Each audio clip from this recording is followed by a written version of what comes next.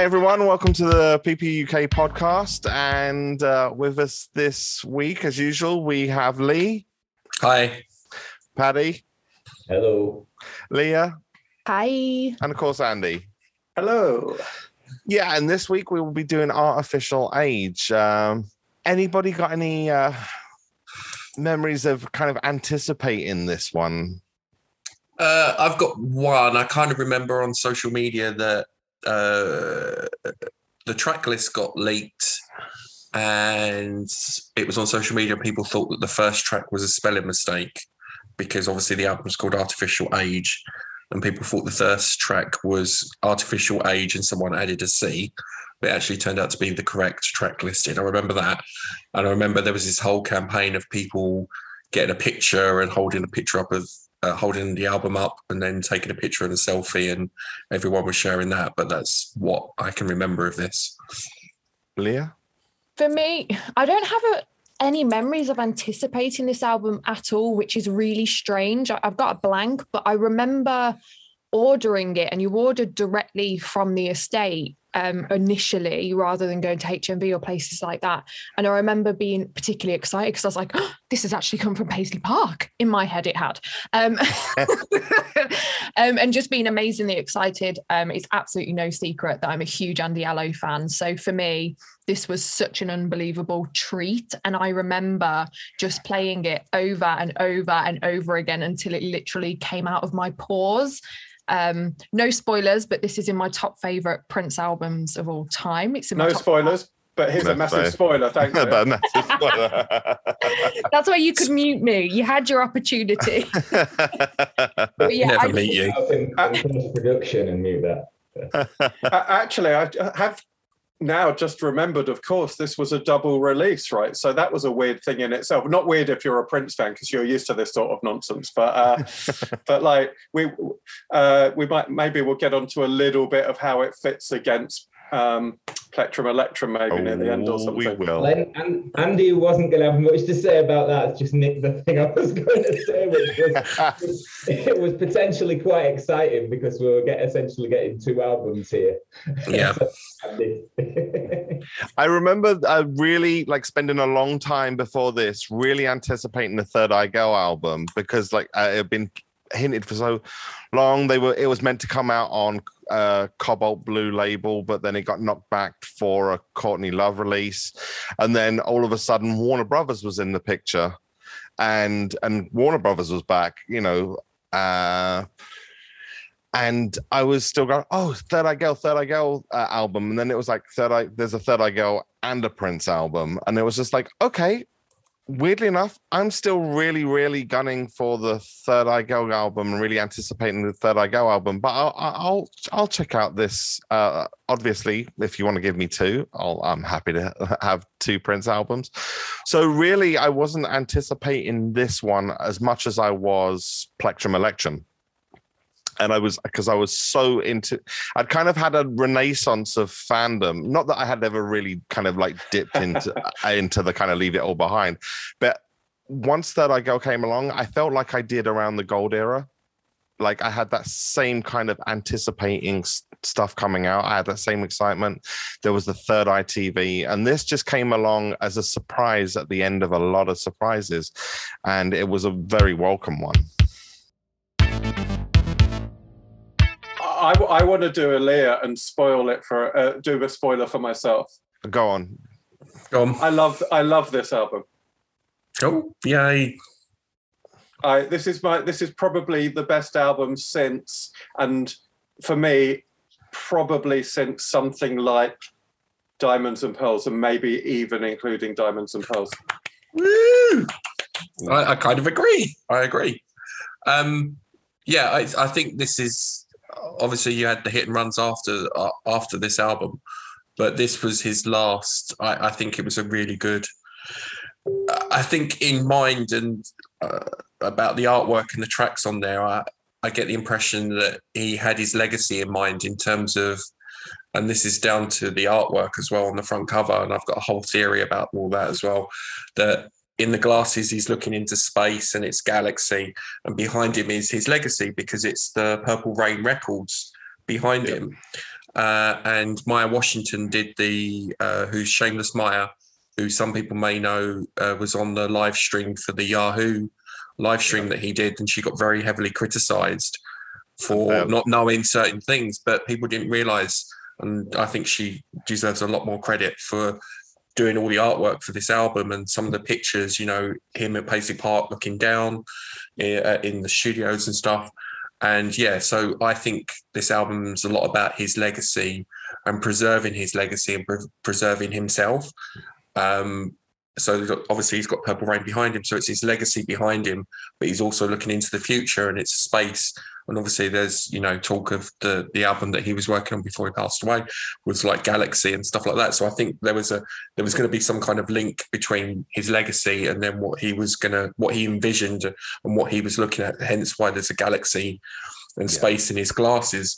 Yeah. And the whole album in itself, I feel like it kind of reminded me of Vanilla Sky, and please bear with me, in terms of it's preserving, almost like he's being preserved. He's backing up himself. He's backing up his data, and with the little, Mr. Nelson, and talking to him, it's almost like he's backing himself up.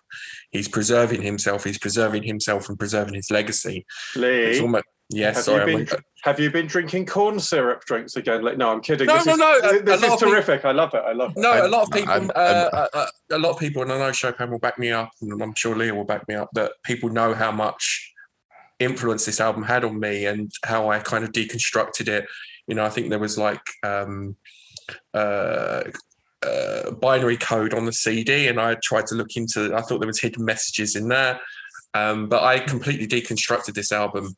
And I said to people, I think, and I said, I'm sure it sounds like he's going into hospital or he's got health problems, because it's, it sounded like there was a nurse there. It's very much like he is preserving himself and preserving his history. It's like Prince becoming the singularity, with the computers. Yeah. I mean, it's definitely a concept album, isn't it? I'm only yanking your chain because I think this is exactly the right way to talk about it, because it is a story and it's pretty open-ended, but there are worlds being hinted at here and concepts floating around, and it's a really, really, really interesting whole, right?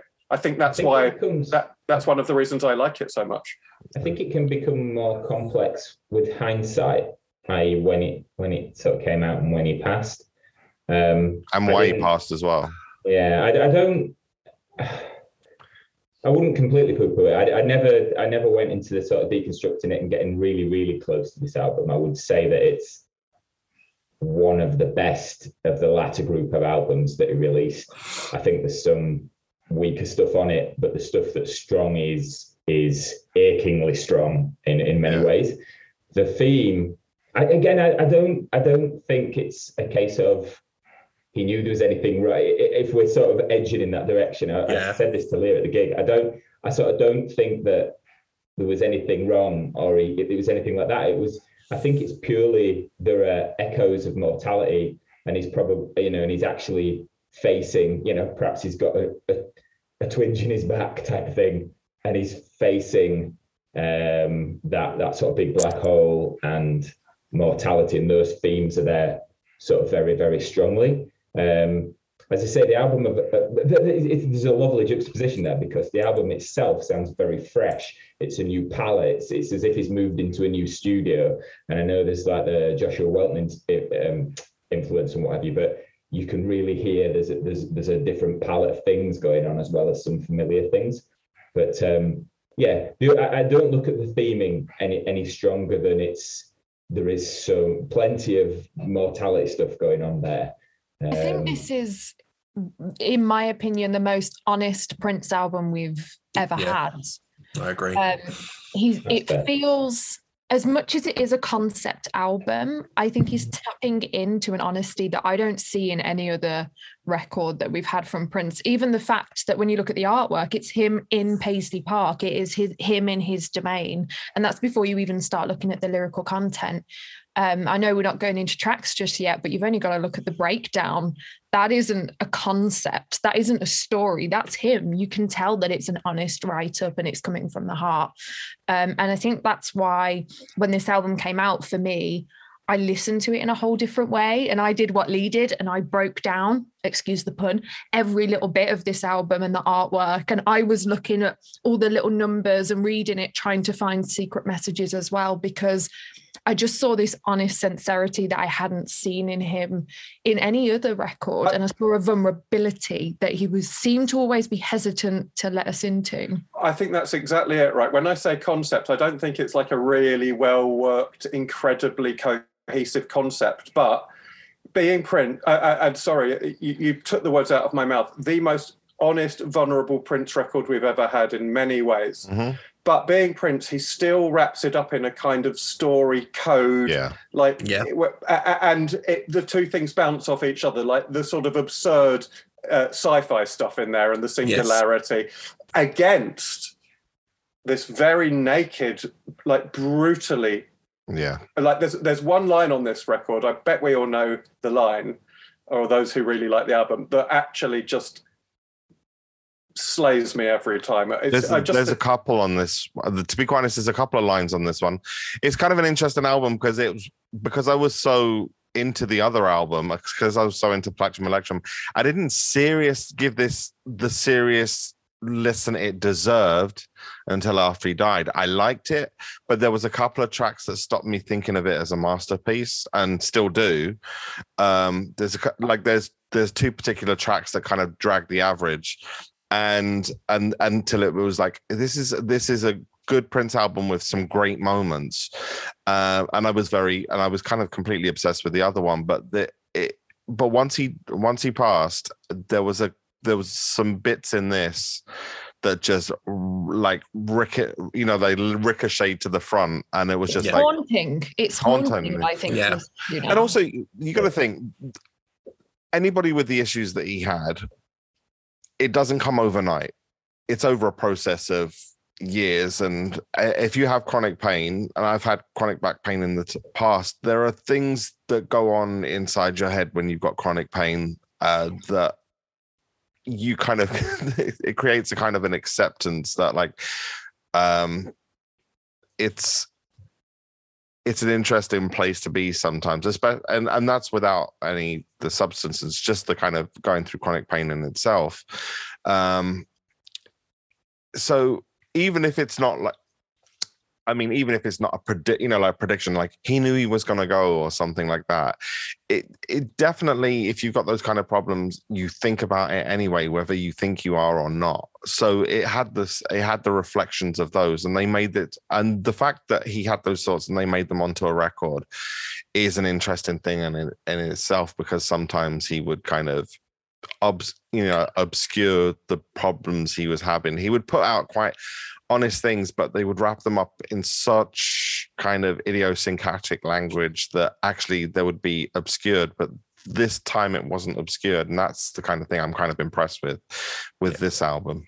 And I'm not one for conspiracy. Sorry to jump in. I'm not one for conspiracy theories, but I do remember listening to the album and saying to two people that we mutual friends of ours, and I just remember, I'm like, I think he's not very well. I'm like, there's something going on, because I remember you saying that to me. Yeah, I remember, and I just feel like lyrics like "I'll get a second opinion." I'm like, and the whole futuristic hospital vibe I got from it. It just, I was like, I think there's something going on, and I remember saying that a lot.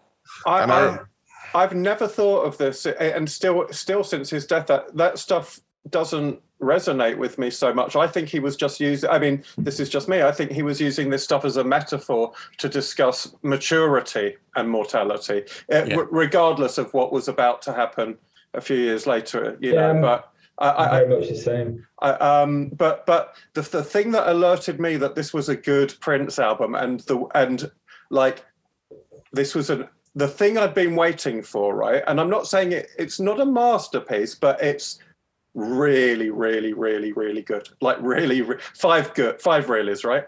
And the thing that alerted me was that for the first time in many, many years, you can hear the sincerity in his vocals. His vocal performances bite and they attack, and they don't sound like he's pretending to do anything except convey something that he cares about. He sounded like he cared about something for me for the first time in years. Yeah, no, I agree. And I think it links back to that whole, about honesty and it being an honest album for him.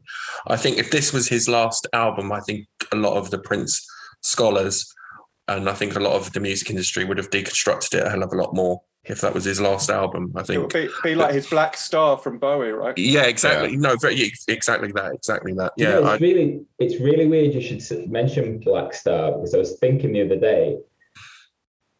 Sorry, this is a little bit morbid, but there's a direct parallel, so forgive me for going there. But like, had he known he was going and he had a certain amount of time, it's hard to sort of imagine what kind of thing he could have possibly put out. And I don't mean this as sort of would have got an amazing album, just his ability to sonically convey things. What would a Prince style Black Star have been like? It would have been quite something amazing, I suspect. But it was interesting you brought that up, because I've been thinking about that later. With Prince, obviously, he was, he had the reputation of never looking back and never referring to old material. But to have, exactly. But to have Purple Rain in the background on the album, it almost bookends his legacy. It's almost like it is a bookend. Like the gold standard. Yeah, the gold standard. He's wearing gold. Yeah. So it's like he is the gold standard. Well, there's times he did it a little in his career before, right? But they never really convinced me. Like Let It Go is like that's like, to me, baby stuff compared to what he really, really tries to examine here. Or baby stuff's a little strong. I think what I mean is that it sounds like he wanted to break through something on Let It Go, but he didn't really have the conviction or the emotional openness to do it. And then you hear something like Breakdown, and then you go, this is what he was trying to say on Let It Go, but he's ready to talk now. And then you hear something like Way Back Home, and you go, well, look, Way Back Home is a thing, and Way Back Home is kind of like Crystal Ball. It's like the song is just like, it almost like kind of leaps away from the album itself in the sense that it is such a high point that it kind of elevates past the album it's on. It's massive. I used the word achingly earlier. Yeah. With the affirmations as well. Achingly amazing. Yes, very much so. It reminds me a little of that Heartbeat song by Robin. What was it? With Just One Heartbeat or something, that electro pop ballad, which was really good. Yeah. It's got a similar sort of colour to that, but it's Prince doing it, and it's so raw. With the like square wave bass like rumbling underneath, it's and some real high end kind of high register piano-y type things going on. And I love the what he did was he got a string arrangement for it, and rather than put the string arrangement on the song, he just cuts up the string arrangement and creates these affirmations and bookends the song. Does everyone know the line I'm thinking of on this album? And it's from that song that is just extraordinary. Well, there's several. I'll tell you the one that does it for me, and then you all can maybe have. Maybe some of you have this one. Maybe you have different ones. The one that on this whole album is just like, most people are born dead, but I was born alive. That was one I was thinking of. I can't say it without almost falling apart. It's so painful. It's desperate. Yeah, but the desperation about it just kills me every time. But I think that I've read about those happy endings, but they're still a mystery. And let me tell you about me. And it's just like, that's like kind of, But talking about Breakdown and Honesty, sorry to jump in again. I don't know if Leah might remember, and I'm sure Chopin might. there was a fan-made video that he kind of released where it was cut. It was clips of Analyze This, and it was almost like a fan-made video. That was for the breakdown, wasn't it? Was it for the breakdown? Yeah, it was for the breakdown. It wasn't for this one. This one had I think this one had just like a still image kind of audio on it. But I'm getting loads of flashbacks now. I know it's the whole period is like this, that there was a video for Breakfast Can Wait, like, you know. Yeah. This particular song, this is a kind of like that moment we had with The Word. I think, and songs like Crystal Ball. I mean, this is a hushed tones kind of talk about this song in hushed tones. It is. I remember there was a boat party that we had just after he passed. It was only a couple of months after he passed, and you know, like everybody was doing Sometimes It Snows in April. Everybody was playing tributes with Purple Rain. Sometimes It Snows in April. Nothing Compares to You.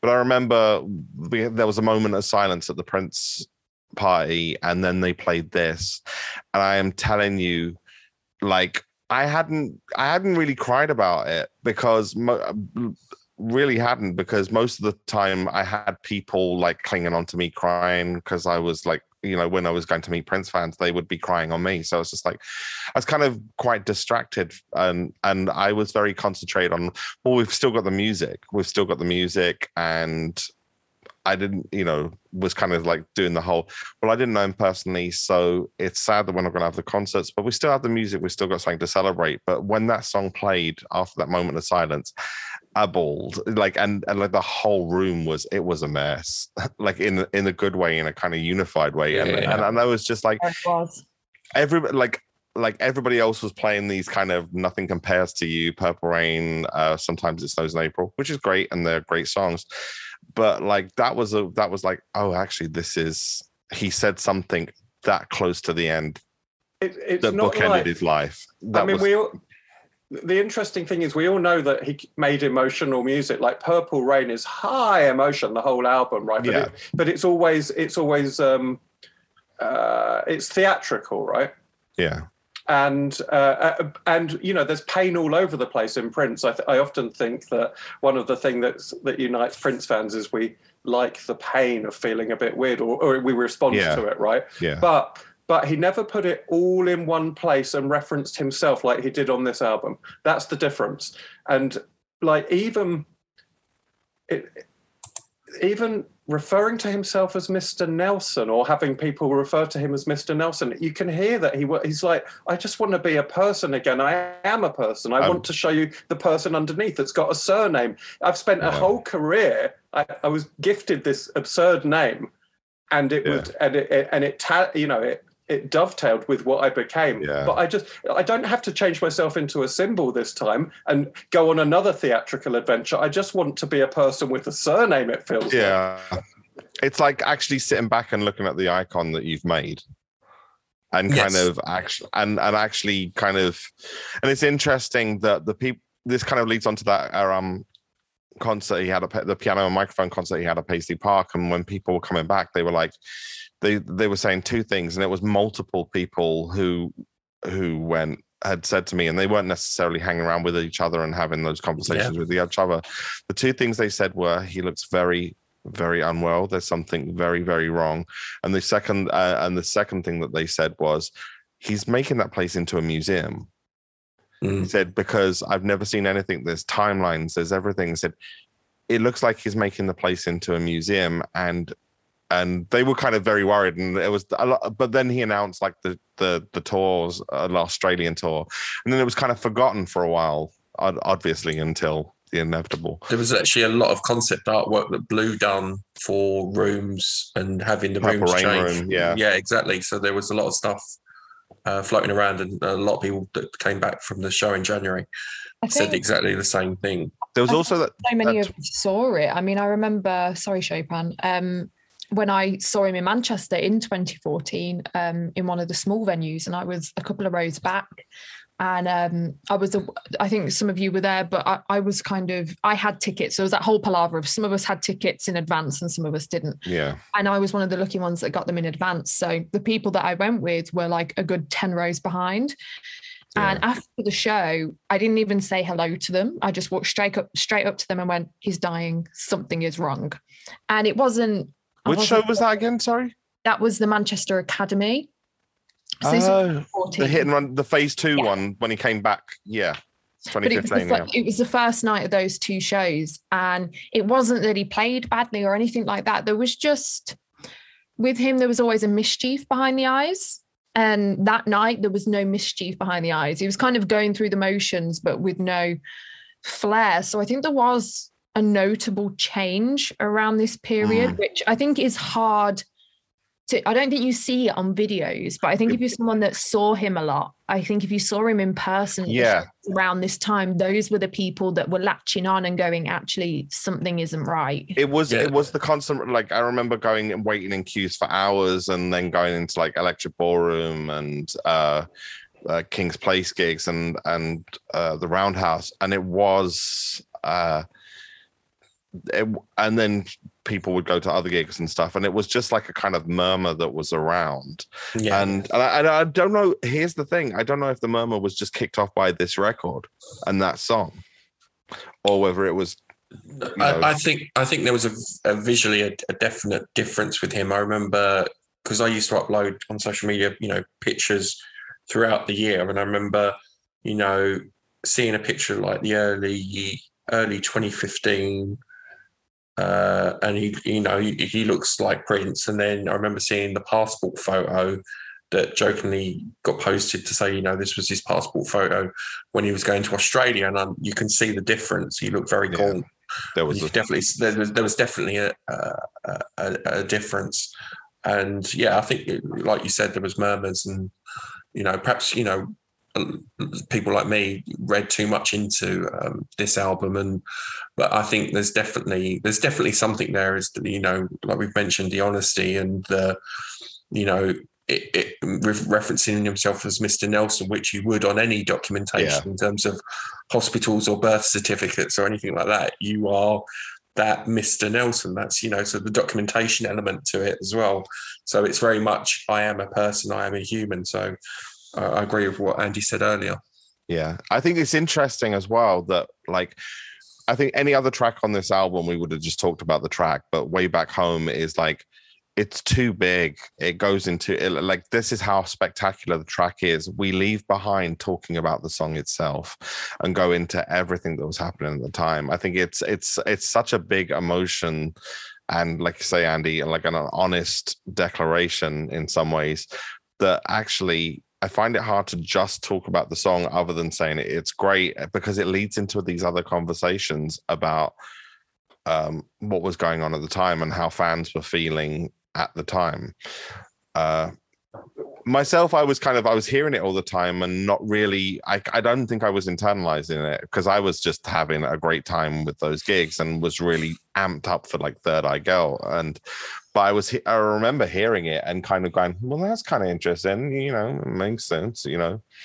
But it's, I know that, like, the geeky bringing it back to the song itself,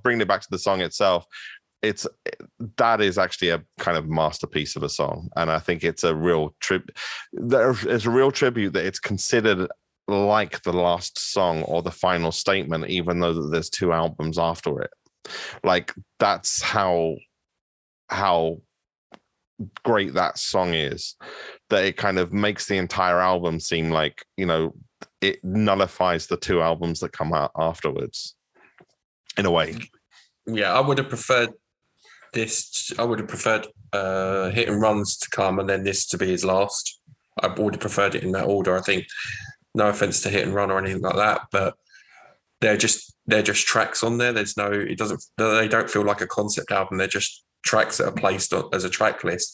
I think this is the last album that he had an idea in terms of tracks and the affirmations and everything like that. I think that's an album. I think the Hit and Runs are just tracks that they've just put on the album. I'm probably going to get hated for that one, but no, I think that's definitely true of Hits 2, but Hit and Run Phase 2, I wouldn't agree with it with Hit and Run Phase 1. I'd be the other way around. I'd say Hits 2 feels like it's more coherent to me in some ways. But I'd also like to say that I think Paddy said that actually this is brimming with new ideas, and there's a juxtaposition. And we're all talking about it like, actually, I'm not. You guys are.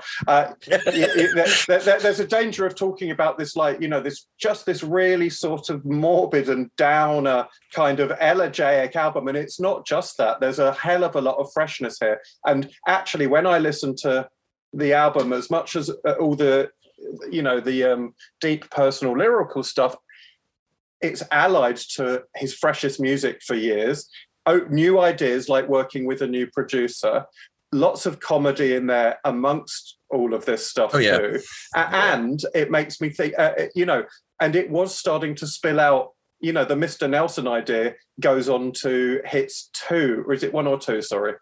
1, sorry. And it becomes a sort of like cartoon techno thing, right? And it actually, this was the album that I'd been waiting for a long time. Same. It was the album where he would mature his sound, update his sound, but be Prince with it, not be trying to do anything, not be trying to catch up with rap, not be trying to catch up with whatever, not be trying to make another female protege pop sensation at the age of 55 or whatever, but actually mature and update his sound. And he doesn't do it like 100% successfully here, but there is so much success. It's a real move forward, and it actually just makes me, this more than anything makes me think, oh boy, he had more to give. Yeah, I mean, I think musically it's not like, even with the more, like you say, even with the morbidity of the kind of themes of that, it's still like opens up with a piece of like basically stadium rave. It's kind of like it opens up with, I mean, I love that track. I love that opener. It's there's a few little bells and whistles that are kind of like thingy, but mostly it sounds like a really kind of like a heavily produced Strange But True. Yes. About the opener. It was the first opener on a Prince album for some time. I thought, wow, this is really, really good. Yeah. But I just love the way it started out immediately it sounded kind of very produced, as you've said, a lot of modern synth sound. You have a lovely little pedal point note descending funk riff after the initial chords, because the funk guitar bit's the same as the chords. It's just played in like triplets and stuff. And double stops, and it's absolutely gorgeous. But then it goes on to do loads of different things and never comes back to its original simplicity as it builded. And I just thought, wow, this is, again, like going back to the new stuff, it was just blew me out of the water a bit, that one. Great. And Paddy, I don't know about you, but I thought that guitar tone he has for those kind of Mixolydian kind of guitar solos towards the end is just amazing. Yeah. His guitar tone, the one he has at the beginning is custom Prince. That's like neck pickup telly. You can hear, but like you say, then towards the end you have this weird sort of very, very produced guitar sound. It was as if he put everything into a box on that first song. And then I'm probably not quite where a lot of you are with this album, but again, it stays strong after this as well, sort of thing. But no, brilliant opening track. I just wanted to. This album doesn't even start until Clouds. I skip this track pretty much every single time I put on the album. I'm somewhere between you and Paddy. I said he wasn't playing catch up, but this does sound in some ways derivative. It's EDM. You're like, oh, you're working with a producer who's 30 years younger than you. That's a good idea, but he's also not a top producer. He's making kind of cookie cutter stuff. Then again, there is enough weirdness in this EDM track and enough Prince and enough kind of we're using the template of that genre, but we are adding enough to it that it does convince me overall. It's fascinating. It's fascinating that you can hear somebody else's production. Having said that, he wasn't a known producer, but I couldn't see Prince ever working with a known producer. No. So in a sense, it's beautiful that he got the balance of somebody he trusted enough to genuinely, I mean, again, it carries over a lot more heavily into Hit and Run 1, but to hear somebody's influence just dribble gently over into a sound, perhaps you could equate it with a Wendy and Lisa thing, or an Eric Leeds thing, or a Fisher thing. I hadn't heard anything like this, or that kind of unique one person, one personality sort of just start to seep in a bit. True. The reason I wouldn't, I get, the quality difference is that when he worked with Wendy and Lisa and Eric Leeds, they were bringing things to his sound that didn't sound like dialing in from other genres. They were artists bringing in their own flavors. And Josh on this one does sound like someone who knows how to do EDM, and that's cool. And it's kind of good enough, but I like it more and more as I listen to it, that first track, to be honest. But I want to go to what Leah said, really, because Clouds is probably his best song since about 1995 for me, really. Just, it's great. I love listening to it on airplanes, ironically. I was listening to it on the way to Minneapolis. Absolutely loved it. And then obviously the performance he did on SNL as well. Absolutely love this track. Love this track. It's got colours in it that are things that just remind me, without being derivative, of things like in Pop Life or Around the World in a Day. And big bright pianos and big synthy basses that sound updated, but so Prince.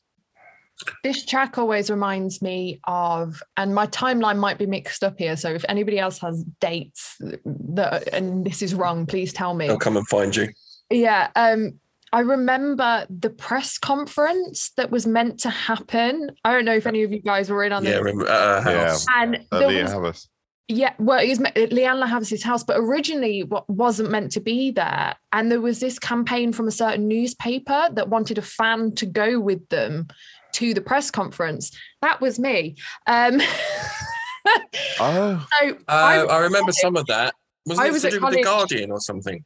Yeah, and I was at college studying music at the time, and I get a call back and they're like, yeah, we would like you to join us as kind of the person in the know, really, to guide our report to the press conference. I was like, okay, cool.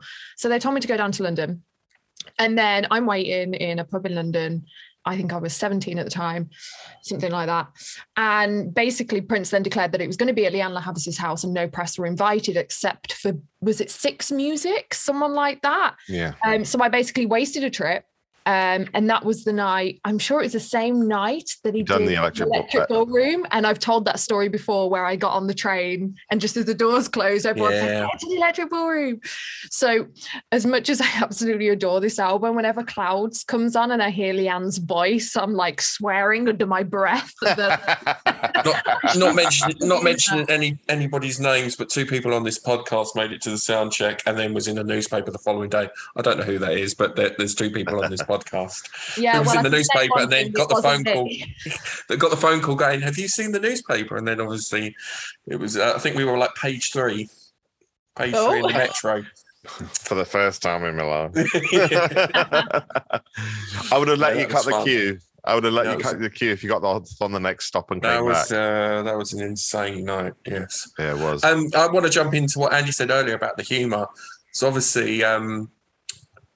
Breakfast Can Wait, the single, obviously the cover of the single was Dave Chappelle from the sketch that he did on the Chappelle Show of the basketball, and then obviously he put it as the front cover of the single, and then Dave Chappelle was on Jimmy Fallon, and he said, well, that's what Prince does, he just judo flips it, you do an impersonation of him, he then puts that impersonation of him on the front cover of a single, and he goes, what am I going to do? Sue him because I'm dressed like him. And it was like, there were still elements of the prankster and that, that he could laugh at himself. And and again, back to the, there's different elements of him on the album, or almost milestones of elements of his personality, and one of them is the prankster.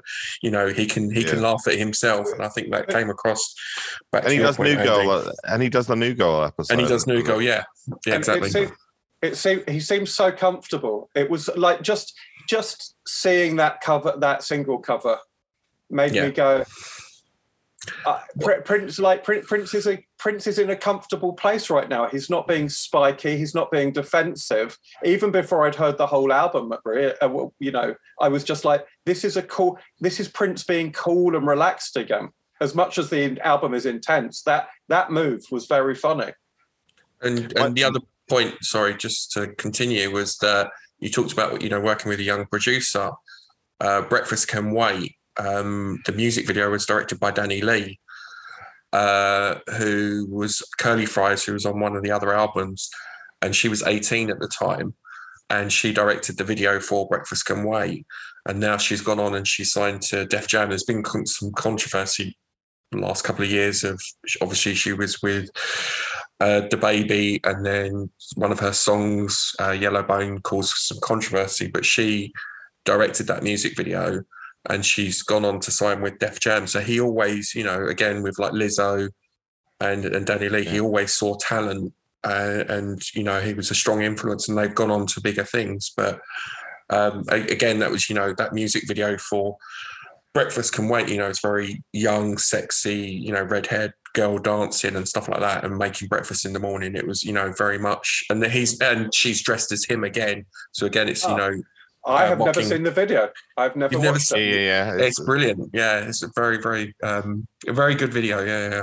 I think tying into the humor as well. Again, sorry to bring the Andy Allo thing up, but we know that's my specialism. Yeah. Obviously, Andy's all over this album, and actually, if you listen to her first album, Unfresh, which has nothing to do with Prince, it's before she met him, and you listen to the lyrical content of what she was naturally writing at the time, and then listen to her verses and the lyrical content, particularly on the duet tracks, they are just Andy's lyrics, the comedic rap kind of R&B stuff. That a lot of that has come from Andy. And if you listen to Fresh, and then later on the Prince influence with Superconductor, you will see the major parallels. And I think you can really see when you listen to who Andy was before she met Prince, and then this album, you can really see how they kind of affected each other, and it being a result of her kind of influencing him. I was really surprised, actually, that them two didn't have like a duet album, like a full-on duet album, not like a Superconductor or the acoustic We Can Love thing that they did for Tidal, which was great. But that was one of the few times where I was really surprised that, like, I thought there was enough kind of songs that kind of leaked out over the years that could have been a full-on album. Maybe that's in the vault, you know. There is a track, which I'm sure you're aware of, Chopin, called You Will Be. I never wanted an official release of a song more in my life. Yeah. I just need Andy Allo to play a Disney princess and sing that song. It's sure a great she'll be song. a Disney princess at some point. But yeah, back to your point, Leah, Andy Allo Unfresh album. I love that album. And there's 2 tracks on there, Fly Away and Dreamland. I love Dreamland.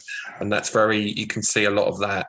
Well, I can hear a lot of that in this album. You know, I think Dreamland, I get the whole, it's very, very similar. I highly recommend it. If you've not listened to it, I'd highly recommend listening to it. My note for Clouds really was, how can something so light hit so hard? Ooh. That sounds like a Rolling Stone quote. It's so light and kind of bouncy, but it's really like, it's a really kind of deep song. It's absolutely beautiful. Yeah. And very smooth. Again, I'd probably, because it's my bias and leaning, I'd probably slightly prefer Artificial Cage. But no, Clouds is a brilliant song. As you know, I'm not one to go for lyrics, but the sort of little staccato kiss in the neck than expect. It really does nail a little perfect popism there. Really nice track. And the backing vocals on the breakdown and stuff as well. It's very, very nice to put together track. A good one for a second track on an album, definitely. Also, the kind of like Mr. Nelson bit where you've been in stasis for 40, about 40 years. It's just like, it kind of really actually speaks to that thing that Andy said about, like, you know, like, I became a star and then, you know, I was separated from myself, and now I want to get back to being me. And I think that's a kind of an interesting, I think that really reflects, that's another place where it really reflects really hard that he was looking at the iconic status externally. This is a great song. I mean, there's so many things going on. It's a brilliant song with many moving parts. It never folds in on itself. It just goes from one thing to the next, and it advances the weird story of the album halfway through the song with all the Mr. Nelson, you're in stasis stuff. But it's like, it's kind of a suite, the song, really, because it does a lot of work. It's kind of like joint to joint, but in a more coherent form or something. It takes time out to say, oh, by the way, let's keep the plot of the album going. Yeah. And then back to the song again. And then it's got a kind of this weird thing about, a kiss on the neck, a flower every hour, that all lovely, weird, daffy Prince stuff. But then this whole thing about when life's a stage in this, modern age and everything, which seems a bit more profound. Yeah. So it has about 3 big themes going through it, and it just sounds good. It's always good when you take notes from Prince on your love life, kiss on the neck. It's like, write notes. Chance will be a fine thing, mate. Exactly. Not happening for me right now, but that was a bit personal. That was my my way home here, everybody. But no, but it is a very light song with lots of punch to it, sonically and in what it's doing. Yeah. And again, a great guitar solo at the end with a real great guitar tone. Exactly, just nowhere. It's a whole show, that song. It's a whole show, and it really makes me happy. He hadn't painted in those colours for so long for me.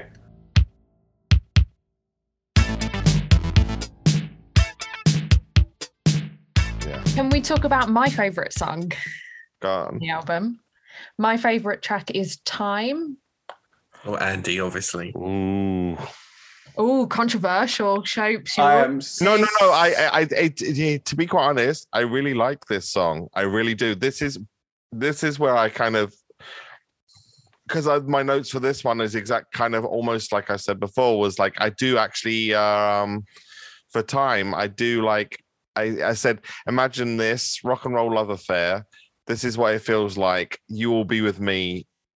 And Time on an album, and that would be the Andy Allo Prince album. And it's kind of like you look at the list of songs they released kind of together or kind of didn't release with You Will Be With Me, but there was a quality album in that, and it got cut up and kind of spread over these other albums. So this, as good as Time is, it's kind of why I don't see this as a whole masterpiece as an album, because I think it's got bits of a masterpiece kind of parachuted into the album. And so I see this more as a list of songs than some of the other songs about this time. I see this more as a playlist of songs that it's just got a great intro from a masterpiece album, a great outro from a masterpiece album, and a couple of other bits from that masterpiece album, but not all from the same album. I don't hear that at all. I hear Time as being the I can see people nodding already, and they know what I'm going to say, and I don't know what I'm going to say. But you're right. I am going to say what you want me to say, which is that it feels like the kind of it feels like the place of kind of.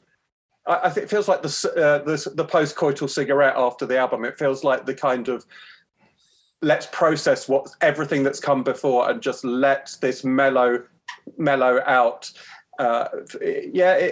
Maybe that's not what you thought I was going to say. I don't know what I'm saying now. It feels to me like a very logical end to the album. Yes, I agree. Let's let everything settle. It's nothing in this song is going to be anything other than dunka dunka dunka on the beat. It is so assured. You know what it reminds me of? The mature. It reminds me of a grown-up version of something like Gigolo's Get Lonely Too. Get Lonely Too. Sorry, is that the one I'm thinking of? The big ballad at the end of the at the end of the Time album. Yeah. It's just got that assuredness to it. Or 2 plus 2 plus 2 is 6 from Vanity, right? It's those great big, lush, solid on the beat electronic ballads that he used to write back then. Yeah. It couldn't sound more Prince. Great Prince if it tried, but it's grown up at the same time. I think for me, I relate it back to the word quite a lot, in that I made a point when we were doing that podcast about how it's got so many different riffs in it, and so many artists would have put those into different songs and made whole songs out of them. And this for me has exactly the same thing. There's one riff that always stays in my brain from this, and it's when Prince does the guitar, do-do-do-do, do-do-do, and it's like a call and response, and Andy comes. Oh yeah. And I'm like, that could be a separate riff to a different song. And these little melodies brought together, it creates this almost dreamy, sleepy, fun. It's just what I used to love about Prince. He would just put a template out. He'd cut a piece of cloth that long, and then he would just embroider perfect little doodles all over it, and the embroidery would come at the right place in the track, and then just when you thought it couldn't get any more pretty, or it couldn't get any more inventive, or there wasn't enough, he's doing another one. And that is what I mean when it sounds like classic Prince. Andy, that is the perfect description of the way that he improvised on tracks. That is the perfect description.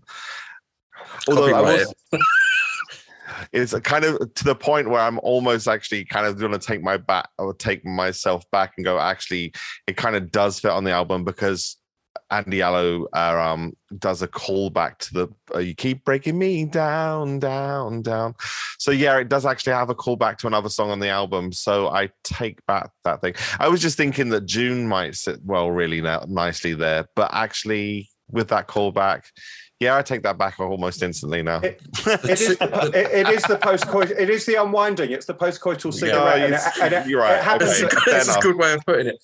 The two tracks that I would like to have seen on this album is probably Free Yourself and Ain't Gonna Miss You. I think somewhere in that, I think it feels like that era. I love Ain't Gonna Miss You. And Free Yourself, I think they would kind of fit with like Gold Standards and stuff like that. And with Free Yourself, I always have this. And again, with this album as well, it's the imagery that you can see listening to these tracks, clouds floating, almost meditation of it. But what song would you take off? I don't know. I know the two songs I would take off if I had to fit in two other songs. Like there's two obvious. Which ones? Well, I guess they could. Funk and Roll Remix, because I think there should have been just a remix album around this time. There were so many good little kind of Josh Groban remixes. Would take that I think they're probably but the songs. Well, this is going to be controversial. Sorry. Remember, you took back your opinion on Time. You don't. No, I'm not going to take back. I'm not going to take back my opinions on these two. Gold Standard and This Could Be Us. I think this is up for grabs. I think the thing about this album is that it's not all rocket fuel. Definitely, there are a few drags. I do think as well, though, the more you listen to this album, you start filling in. When it first came out, I thought, my God, as I say, there is a sincerity. There's a hunger there. Again, there's something I haven't heard for years. This is the best stuff I've heard from him in years. But hey, the album kind of drags here and there. The more I listened to it, the more I started hearing connections between songs that didn't feel connected at first. And I do think it gets thicker and thicker. However, it could probably use a little shot of adrenaline here and there and a bit of trimming elsewhere. And This Would Be Us could probably stand to go, but it does. On the other hand, I would have flipped it and put the remix on there. Weirdly enough, the remix I think is way better than the song. I haven't really listened to the remix enough, but the thing is, when you start listening to it and getting really into the album, you do hear stuff like on This Could Be Us about the door and the cage that fits back into the breakdown, and there are enough ties between most of the songs that it actually makes them harder to sort of throw out in a balloon debate, because they do tie the album together. The Gold Standard, I think, is easier to chuck out because he's done it before many times better. And it doesn't do much for the album. Can I just say what I've got? Like I said, this is the first time I've written down stuff for anything. Gold Standard is actually, I will say, is the note I've got for it is this could have been on Emancipation. It could have been on a New Power Soul. It could have been on Rave. It could have been an MPG Music Truck Club track. It could have been on Musicology 3121. Planet Earth, MPLS Sound or 2010. It is literally kind of like last 20 years filler. It's so generic as a Prince track. I'm indifferent, and actually is one of the songs that pulls down the overall rating of the album. I think interesting. To me, it's just like it doesn't sound like this era. No, it sounds like anything post 96 Prince, apart from maybe early 2000s Rainbow Children news kind of era. I agree. Like, I do genuinely agree, but this track for me is what helps with that whole, we were talking about Prince looking back on his career and reflecting. Okay. I kind of interpreted this track when it came on. I remember playing it to my dad for the first time, and he was like, oh my God, it sounds like something from 1983. And he was super into it because he's an 80s person. Yeah. And he got really excited by it. And at the time, I kind of very much interpreted it like that, as Prince kind of paying homage to himself. And I interpreted it that way. So I think if you were to remove that, for me, it would take away some of that element of him accepting who he is as an artist and that reflection that this album does. There you go. So there are enough arguments for all of the songs that they relate to something else in the album. But although I'm more with Chopin here, I do think that it's a type of Prince track we've heard many times before. I think it's like a pretty darn good one as they go, but it doesn't help the album much at all. I think like if you're thinking about other tracks from this era, think about like the X's Face going into would be, like something like that would be the rocket fuel, whereas Gold Standard going into is just like, oh my God, X's Face would have been amazing on here. I love I think X's Face is, X's Face is again one of the best songs he did in the 21st century. Or Hard Rock Lover. Instead of this could be this could be us. I'm not going to let you have Hard Rock Lover on this album, okay. But X's Face, hell yes, actually. Okay, I'll go with one. All right, that's all right. To answer your question, Chopin, I would have taken off Funk and Roll and This Could Be Us, and I would have replaced it with Free Yourself and Ain't Gonna Miss You. I'd be happy with that. That'd be cool. Yeah, I'd probably do that. And back to the point where we talked about humor and stuff. You remember This Can Be Us? The artwork for that was a meme. It was Prince on the bike, isn't it? And it's like This Can Be Us, but you're playing. So it was, and that was used as the artwork. And then that was his, his love of memes and laughing at memes and resharing memes and stuff. And obviously that was used again. So it's insane. I'm now just absolutely knocked out by the idea of X's Face replacing the Gold Standard. I think it would be amazing. I'm listening to it in my head. And sorry, just to go slightly off topic onto X's Face, I wish X's Face was 2 minutes longer as well. I freaking love that track. Okay. Gold Standard. I think I get exactly what you say about it could sit on any other album, and it's very sort of timeless Prince. I wouldn't go as far as to say it's a filler on this one. I think it's still fairly strong. So I suppose I'll be the contrary one. I cannot see what people see in Breakfast Can Wait. That is one of the thinnest, dullest tracks for me he's ever done. I semi-agree, but then Camille makes an appearance and everything else doesn't matter. I fully don't say that's Camille's voice. I would take, Breakfast Can Wait, This Could Be Us, and what it feels like. To me, they really do just pull the album down. I really like this. High, stays high, drops in the middle, and then at the end goes high again. You would get rid of Pardon? You would get rid of Yeah, I would. It does not. I think is fantastic. The monosyllabic, the sort of monosyllabic sort of attack of the vocal. The monotone, yeah. Does anybody have Paddy's address? Because I'm just about to hire a hitman. And the other thing is, the version of Funk and Roll, and please, I'm not comparing it directly, but there's an aspect to the Bat Dancers for me there. The way he's approached doing what he's doing. It's based on something else. I'm assuming I get that. The instrumental part, the instrumental one came first.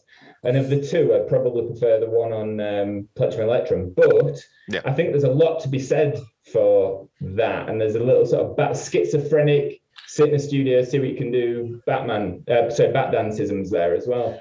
Just to clarify, it's that quality, but just to clarify, I didn't say I didn't like it. I just was like, I think there were so many good remixes around this time that a remix album would have been actually worthwhile in and of itself, and that's where that would kind of fit. And also, I like it though. Also, sorry, just to reiterate, I think the Gold Standard is okay, but I don't think it's doing a good job on this album. That's fair. I think it's okay as well, but that's my problem with it. I think it's so I think Chopin hit the nail on the head in a sense. It's so generic, and then when you say it doesn't do the album any good, no, it doesn't, because if you've got tracks of the quality of sort of Way Back Home, But there must have been something else he could have used. So, I'm making a fine distinction. I think it's a good version of a generic Prince track. It's good. It's good within its. But as far as they go, I would like push Life of the Party off a cliff tomorrow, right? I mean, but and there's a million like that. But I would just tell to just sod off. But Gold Standard is it's in the higher end of just okay, another Prince track, but it's shit. But anyway, it has no place on this album really in the final analysis. Chopin, would you mind telling Paddy that I'm no longer talking to him because he said he didn't like and he's taking it off the album? So Paddy, Lee's not talking to you anymore. And Paddy, I've got to say, mate, you are on very thin ice with me as well. I mean, it's lucky you're such a big 80s head, so I'm giving you credit, but... it's like my favourite track on the album, and he's like, "Oh yeah, just take it off." It's great track. What can I say? Isn't that the beauty of the whole thing, though? Yeah. Leah, you're gonna give me some money, and we're hiring a hitman. Yeah, taking Paddy out. You said, to be honest, I'm taking out a hitman on all of you because all of you want to change this album. So I'm gonna buy a balaclava. Okay. I want to take issue with you on Camille coming into Breakfast Can Wait. That's not Camille. I mean, it's nah. No, because it's not tape speed. It's a pitch shift. But also, even Josh could have got it wrong. No. Even for me, I mean, I'm gonna be a twit about this, but no, Camille is such a subtle effect, and this is let's make this such a chipmunk, ridiculous cartoon voice. He doesn't even sing in time. It's hilarious. I mean, I like it just fine, but it's just not Camille. It's not what Camille does to me emotionally at all. Okay, debate. But when you listen to the lyrical content, would Prince have said those things?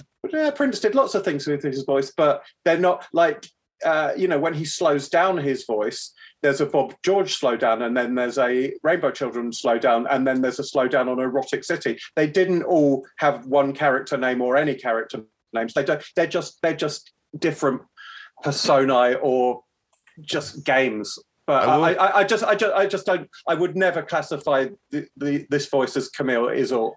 I will say this though about our Breakfast Can Wait.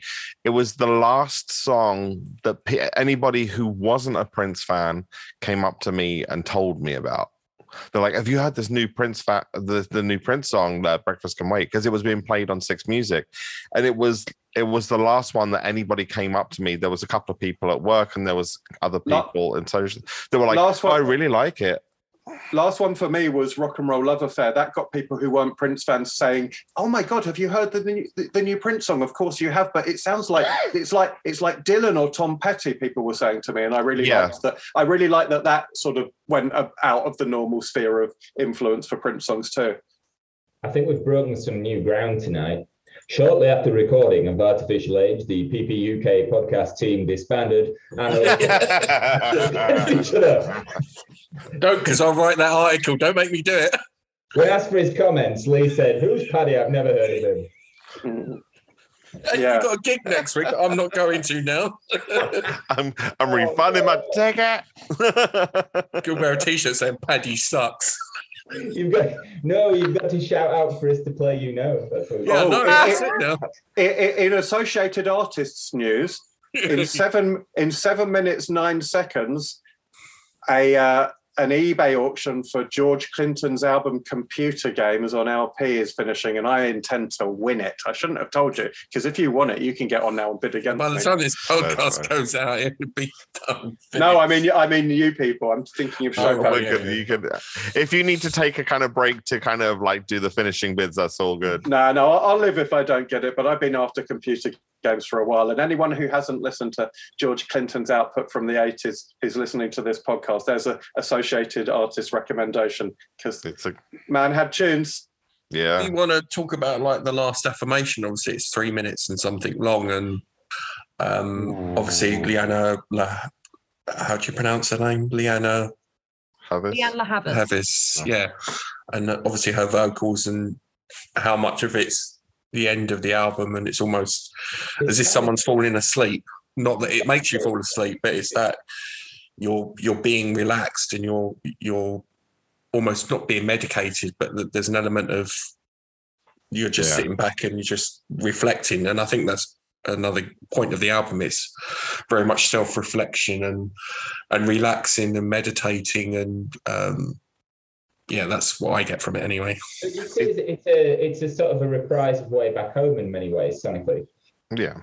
Which is not a bad thing at all. If I put them on, when I put them on playlists, I put those two songs together because it feels very, very natural. But yeah, it does. That's. I mean, we've had everything else about melancholy, mortality. You listen to Affirmation 3, and it really, really feels like he's reaching for something in a big way. But yeah, beautiful song. There's some absolute massive gold nuggets at the end. It's kind of like it's like the coda to the coda, because Time is kind of the coda to the album, and then and then it's just like, oh, hang on, let's just go and pick up that other plot line too as well and bring everything together. So like really, really considered piece of work. And that's what when I say that, I did think that it was like half a great album to me at first, with lots of drag in the middle. Over time, the pieces have linked up, and I appreciate things a lot more. And it doesn't, it's like, oh, there's only 3 songs that drag now. Now there's only 2. I might change a couple, but like it fills in and it fills in it. The album talks to itself, and it just keeps doing that. How come we have not spent any time on Breakdown? That's what I was literally about to say. I would love to talk about that song. As somebody who's not that into ballads, and I have to say, I think Time is a I'm probably not where sort of you and Leah in that are, but I do like Time as a ballad. But Breakdown's an absolute classic, sort of in the style of Empty Room, Descending Pattern. Just another achingly. This is it about this album. Achingly beautiful, deep, melancholy. Really, really good. Really, really good. I mean, that line, there's a wall, there's a door that you can walk through where there used to be a wall. Kind of like, I mean, it can be interpreted in so many ways, because like literally this is the first song back on Warner Brothers after the kind of independent years. So you can look at it that way. You can look at it in personal relationships. There's so many ways to look at it. So it's great. It's probably everything at once. When people go through changes, that everything starts to feel like all those grievances fall away. You find a new way to be, and it does sound like he's gone through something. The door is the obvious metaphor, but it really sounds like he means it. I think almost nowhere else on this album does he sound like he means it. On Way Back Home for sure, and on this one, quite as much as when he really does that big delivery. There's a door where there used to be a wall. It's a huge. It's like the Beautiful Ones, but about himself for real. I remember being at one of the London Prince parties, and someone pointed at a picture that was like the promo image for the Breakdown, the fro with like the brown top. And I think she'd had a few to drink. And every time I think of the Breakdown, I think of this woman. She just pointed and she was like, "The Breakdown, Prince, you're breaking my heart." And when tell me who that is after this podcast, please. I actually genuinely don't remember. It was someone that I didn't know at the time. Probably so if that person listened, Please let me know. I want to make a little comparison between, again, to illustrate the point about real sincere and theatrical, the illusion of sincerity. Because when I listen to the breakdown, just in terms of musical colour and sort of drama, it always reminds me a bit of the Another Lonely Christmas, which is essentially a comedy song, right? I mean, Another Lonely Christmas has got a punchline where, you know, it's a melodramatic comedy, yeah? It's not real, it's a complete fantasy. Yeah. This has some of those it's got that lushness to it, but it's like the real version of that song to me, right? And then the other thing, just to compare, I'm talking quite abstractly, and then the other thing that really makes it even more interesting for me is that even in what I consider to be a very, very honest and real song, there are a couple of possible games and illusions. And I don't know, but when he says, first one intoxicated, last one to leave. Yeah, you're like, is he playing a character there? Did Prince like to have a bit more wine than we know about? What's he talking about? Is he putting a red herring into a song because even though it's very emotional, he still has to play a character and say it's not all real. It's not all real. Is there still a bit of the wall there, even though he's trying to walk through a door, or is he saying that he is intoxicated? Unless he's talking about the painkillers. Yeah, exactly. There's that as well, but you don't get into Yeah. You do. I know. So it's very interesting because, you know, everybody knew speech marks that you know, Prince didn't do drugs, Prince didn't drink, and he basically didn't. But when he talks about that, I think it might be the painkillers. You know, I mean, it fits in with I have to take one of those to do a show. Uh-huh. I mean, if you were looking at it, I mean, we're really, really kind of like reaching for deconstructing there, and I'm not for a second saying that that's what it's about. But if you're throwing it out there, what could that be about? It's like, well, it could be that. But I find it interesting that like it could be, you know, when he sings in All I Got Is 2 Cigarettes in 17 Days. That's a character. That's how you write a song. You write a song. It's not about you, but you're painting a picture, right? You're saying, I'm in a room with a cigarette. It's a dramatic songwriting technique. When you say I worked in a five and dime, he never worked in a five and dime. He's painting, you know, he's a storyteller. But in this song, when he says he's intoxicated, is that storytelling or is that is that honesty again? So I find it very. I've always taken it as honesty, just because he's talking in the lyrical content. It's always wanted the house with the biggest pool. It's talking about a time before he was huge, before he could just go out and buy the house with the biggest pool. So back then we know he did drink wine. I haven't seen stories of him getting absolutely out of his head drunk, but I think he's reflecting on a time where alcohol was a part of his life. Maybe that's interesting. As much. I think he's still drunk. He's still drunk wine from what I've heard, and maybe we're talking about intoxication from a very kind of substance point of view when he's talking about, say, fame or the adulation of a crowd. You can be intoxicated by those things. There's a high with some of those scenarios. You know, first one you know, but he does. You know, the line that it's in does seem to be. You know, he's talking about going to, or throwing parties and getting intoxicated in a small time frame at a party. That and it feels like that's either just a bit of theatricality in an otherwise honest song, or some way that he did view himself, that he used to be a bit more indulgent, or I don't know. See, if I was going to kind of put it into something that really fitted into his life, it would be like, you know, like it would be wearing everybody out with so many ideas and the high of creating new music and then wearing everybody out. First one intoxicated, last one to leave. You know, like I got high on producing all this music, and then nobody could keep up with the kind of the manic nature and for that period of time. You know, like I wore everyone out. So I mean, the drama of it is he makes you envisage a lonely room and, you know, kind of like the trash, like a trashy end of the night kind of scenario, like waking up in a trashy room kind of thing. But actually, it could be any number of things when we're talking about intoxicated. Okay. Well, that's great. I don't think there is one answer. And I think, it's interesting that like even in it's just a testament to the richness of this song that there are different levels at which some of it might be being played at, although the overriding level, it seems to be such an emotionally sincere song for everyone here, I think. Yeah. But the only negative about that song really is nothing to do with the actual composition, performance, or anything else. It's just that for some reason it's really heavily compressed and there's a mastering issue with it that makes it sound quite like there's kind of peaking and clips and gains, which is kind of like, but to be honest, it's one of those things. It's like a good performance I would rather listen to in a bad quality than a bad performance in good quality. So, well, it's true. I think I also hear it on time. There's a few clips on time, and you have to just think, well, Prince certainly would have heard them. I guess maybe he just wanted to put a bit of grit back in things, but it's very odd. Yeah.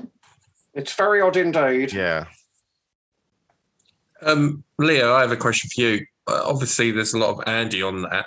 Do you think that there should have been more tracks with Andy on the album, or?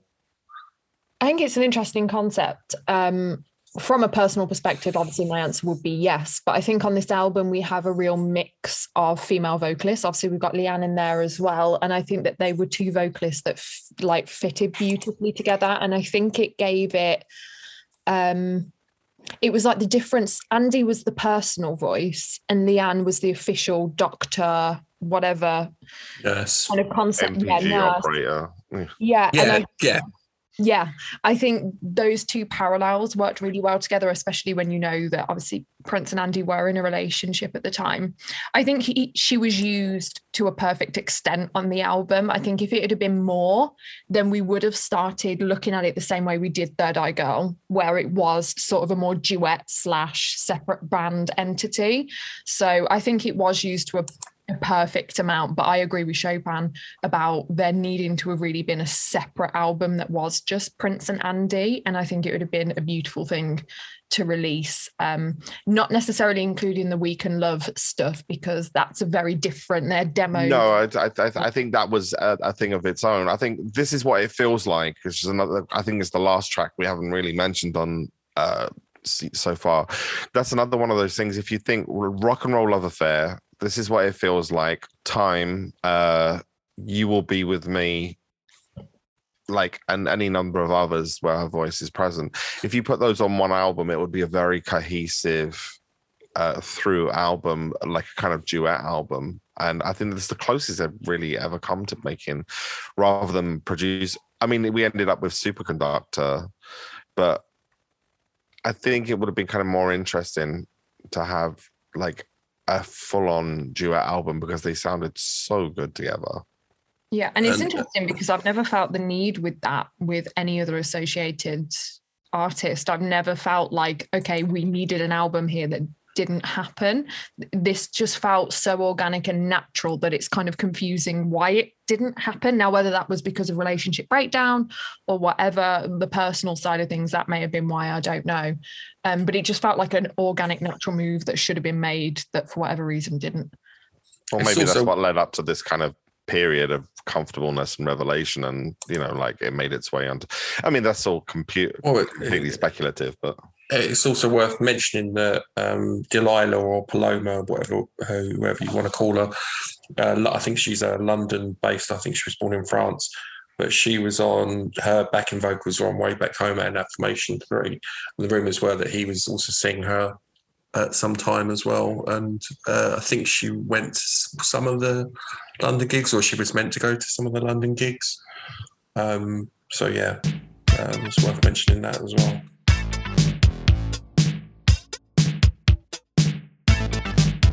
Oh, you guys are very knowledgeable about all this stuff. I'm just like, I don't know this stuff. So this is a guy that spent 40 minutes trying to put all the binary code that was on the CD to see if I can get a secret message out. So I was like, what, did you come up with anything? No. I was like, I'd love to see your workings from that day. Yeah, I know. It's like, oh, here's my workings out. But when I saw the binary code on the CD, I was like, oh, there's a secret message on there. You know, it was very, Matrix, and there's elements of, I think, the Matrix in this as well. And I was like, oh, there's a whole theory I have about the Matrix, and 101 means 5, and it's the 5th version of the Matrix. Well, I could go on and on. Well, that's all we've got time for. Yeah, thanks so much for. But it was the binary stuff, and it was me. Yeah, so I know a lot about this album. And again, going back to that point of like, I was seeing a lot of messaging in there, and with the visuals and the songs and the lyrics. And I was trying to put it all together. Yeah. Well, and that's the thing though with Prince. There's so many layers that you want to deconstruct. It's very much Inception. I'm totally. I love that you did that. I mean, I'm doing it with the lyrics now, trying to deconstruct one line. This is what we do with people artists we love, and Prince was, a master at putting cryptic messages into things. I mean, the messages on the Black Album, the story and the Love Sexy. The backward writing in the Symbol album. Yeah, I mean, he did it throughout his career, so more power to you. And even the reverse bit in the reverse bit in where it's like, oh, what happens if you play it the other way? It's all the secret messages, and you must know this, Andy, about the theories of secret messages when you play the vinyl backwards and stuff. It's going back to that. I've slowed down the cartoon telephone voice on Bob George to see what he's saying when he's talking to. Have you done that, anyone? No, but it's that's a fun one. But as an artist, you think there's more there, and you think you have more of a connection to the artist. If you solve that Rubik's Cube, you think, oh, I'm as smart as him, I've got this. And especially me being a geek and technical. And some mystery, though. Don't you want to just leave a few things out there? He doesn't want you to. Let's be real. Hey, look, I mean, you may as well have invented the term Easter eggs in the modern sense for Prince records. He used to put them everywhere, didn't he? And he wants you to go chase. So I think that's brilliant. That if this one sent you round the Bensley, then job done, I reckon. Yeah, and a lot of people will back me up that I had all these crazy theories when this album came out, and I was literally, that meme of the red string. Where he's linking it to everything. It was literally me with the album on the wall and just putting the red string and linking it to everything. It's that. Well, one of the things that was me. Well, everyone's coming up to me going, "Lee, are you all right? You okay? You okay?" One of the other things that this album triggered, another kind of like conspiracy thing, was that just because from the line from if you want to find the answer to this cancer, it's like, oh, was he dealing with that? Yeah, but because everybody wants to find out everything. Now, I mean, the good thing is like being really into an artist and following and kind of finding out stuff can lead you to some very interesting things, but it also can lead you down some kind of rabbit holes too. I mean, like but Prince's entire career, I mean, think about just from the point of view of May You Live to See the Dawn at the end of every album until he changes his name to a symbol to Welcome to the Dawn, just that in itself, there's almost like there's a movie element to it. There's what's going to happen in the next episode. And I think you can definitely go quite, I mean, I've met some fans that have gone way too far. Let's just say they were way too far. But a genuine interest in curiosity in an artist will lead you, is always a good thing. But I think there's also the pitfalls of fandom as well. Oh yeah, as well, where things, like when an artist can take over your life or identity and stuff like that, it's quite a how to say it in the nicest way. But this isn't, especially like this period. Like I've kind of, this album sparks those kind of conversations. But it's a really interesting album just for that in itself. If he was still alive, I don't think we would have had much of these conversations. So it's just timing. It's out of context, and it's within hindsight as well. So I don't know if you want to sum it up. It's better to just concentrate on the music as how it makes you feel necessarily than digging for something. Because the fact of the matter is, you're never going to really know. Some things, absolutely. This is the thing with me and Prince. I've never compared. I would imagine all of you, the four of you, are probably more into Prince as a person than I am. I find him an interesting person, and there is a person at a certain period of time I really would have perhaps liked to meet and talk to, and then a person at a certain period of time I wouldn't. But the thing for me is, it's just the music. It's just the music and how it makes me feel. I'm more like you than you think in this one, Paddy. It's an artistic conversation I have with him. It's not a personal one, but it doesn't mean that one of the affecting things about artists is when they show themselves as well. So that's interesting to me in his artistic context. Yeah. But it's but no, I don't have any. Like I realized many years ago that I'd never wanted to meet Prince. Where I talk to him is here and here, you know. Sorry, I'm pointing to my head and my ears. And heart, yeah. Oh, heart. I didn't point to my heart. Maybe I. Yeah. No, I mean, that's the dialogue I have with him. I'm where I find him the most interesting is in his process of creation and just the sheer volume and commitment to it. That is the kind of thing. If I think about it, you know, of why I'm interested in him, it's just like, it's a fascinating how you can get that much. This sounds massively trite, but he didn't do music. He was music. He wasn't an artist that released a lot of stuff. It was just him. He was a channel, and boom, there it was all the time, consistently. I mean, he just blows my mind over and over again. And we've all been there, where there's no other artist who you still hear new things, literally things you haven't heard in 900 listens. And then you go, oh my God, there's another bit of sonic information in there that I didn't hear before. On a track you thought you was simple, not even on the overproduced tracks, on the very, very simple ones. It's maybe like the kind of the tuning of the reverb or something like that suddenly just hits you. Exactly so. There's so much information coded into the art. But that's exactly, I think, what you said, the way you said it there is, I think that's exactly what strikes these kind of people to go down these kind of searching things. But at the end of the day, it's just a great artist to make great art. And that's the kind of, that's, if you know that and you've kind of got that, then you've kind of got the answer to the puzzle in a way with Prince. I'll tell you what else I've got, everyone. What's that? It's Computer Games on Vinyl by George Clinton. Booyah! Yay! And on that bombshell. Congratulations.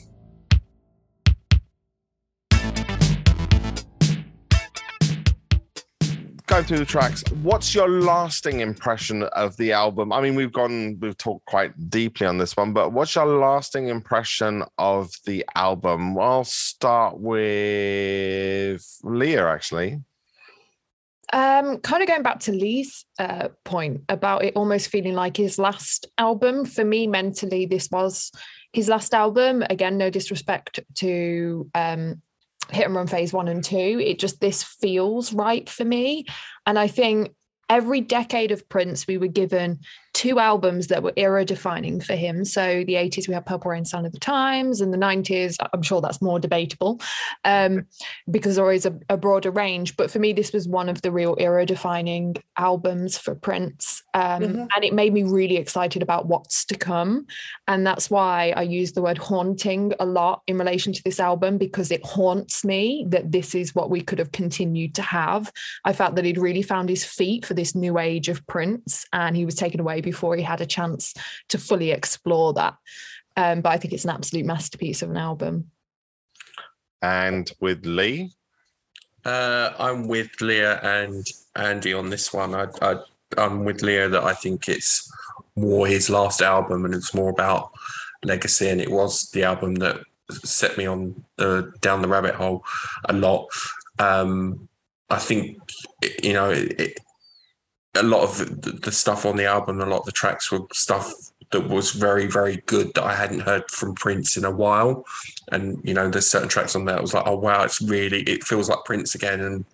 And I really enjoyed it. And it's a very therapeutic album. And I think it's his last, best, greatest album. Paddy? Oh, God. I think it, as this, because of the sort of rhythms and currents of what we've been talking to and where it's sent us off at tangents, I think it's one of the, in retrospect, after he's gone, albums, it's a very sort of challenging listen to think about what it means and all those kind of things. In terms of the quality of it, I think there are some masterpiece bits on it, but I don't think as a whole piece, it's a masterpiece. I think it's definitely one of the stronger post-millennium albums. I'm not sure how I'd rate it against some of the others, but very, very, very strong. Probably as a whole, it's just as I've said, the middle bit for me,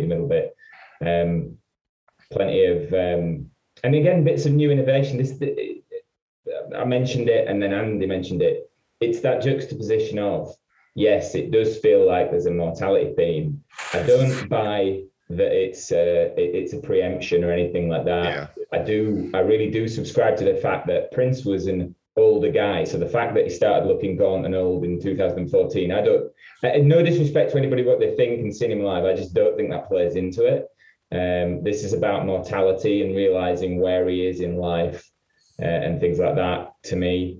But again, juxtaposed against a load of absolutely wonderful new sounds, palettes, production styles, and particularly what sort of Leah said, it's like where he could have gone from here.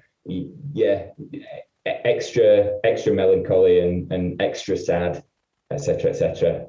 But yeah, generally a very strong album. Andy?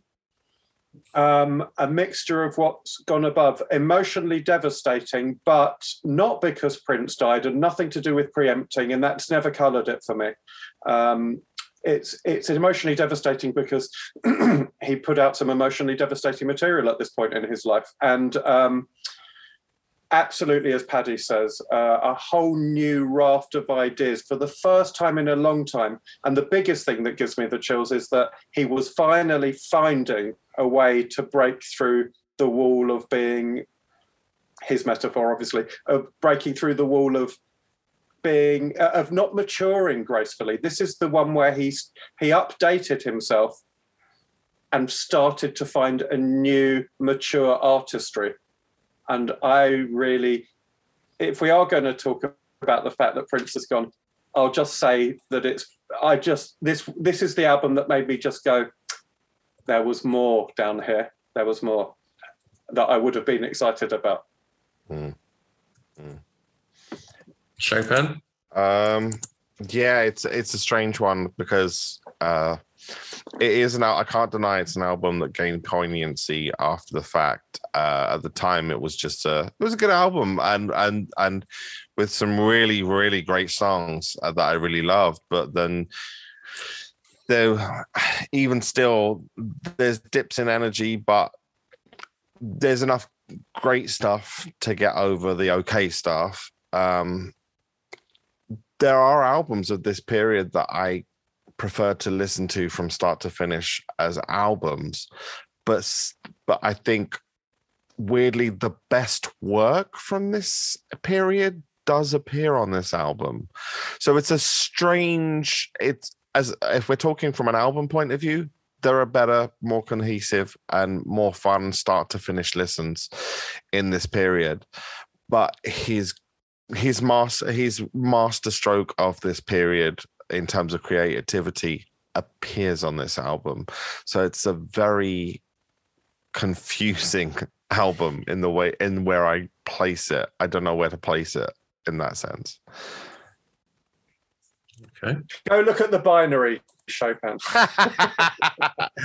I wouldn't put it past him to put a message, rabbit hole.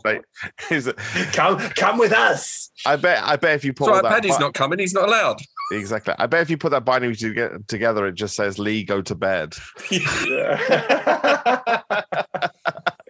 All right. On that note, guys, we should probably go to bed. Oh, together. Okay. to everyone, thank you for coming and talking about this album, and everybody else, thank you for listening. It's been a lot more has been said about this album than I thought was going to be said about this album, so it's interesting. Never doubt it, guys. Never doubt it.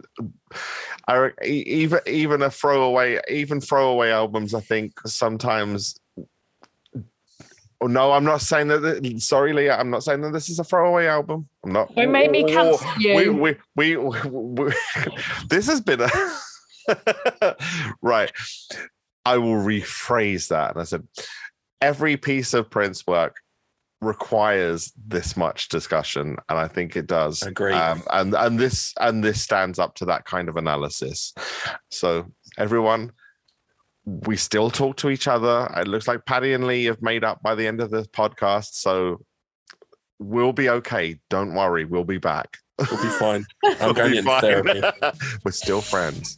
If you or anyone you are concerned about have suffered from any of the issues raised in this podcast, please get in contact at the following Twitter address. Every Prince fan I know has been affected by the issues of disagreement in this podcast.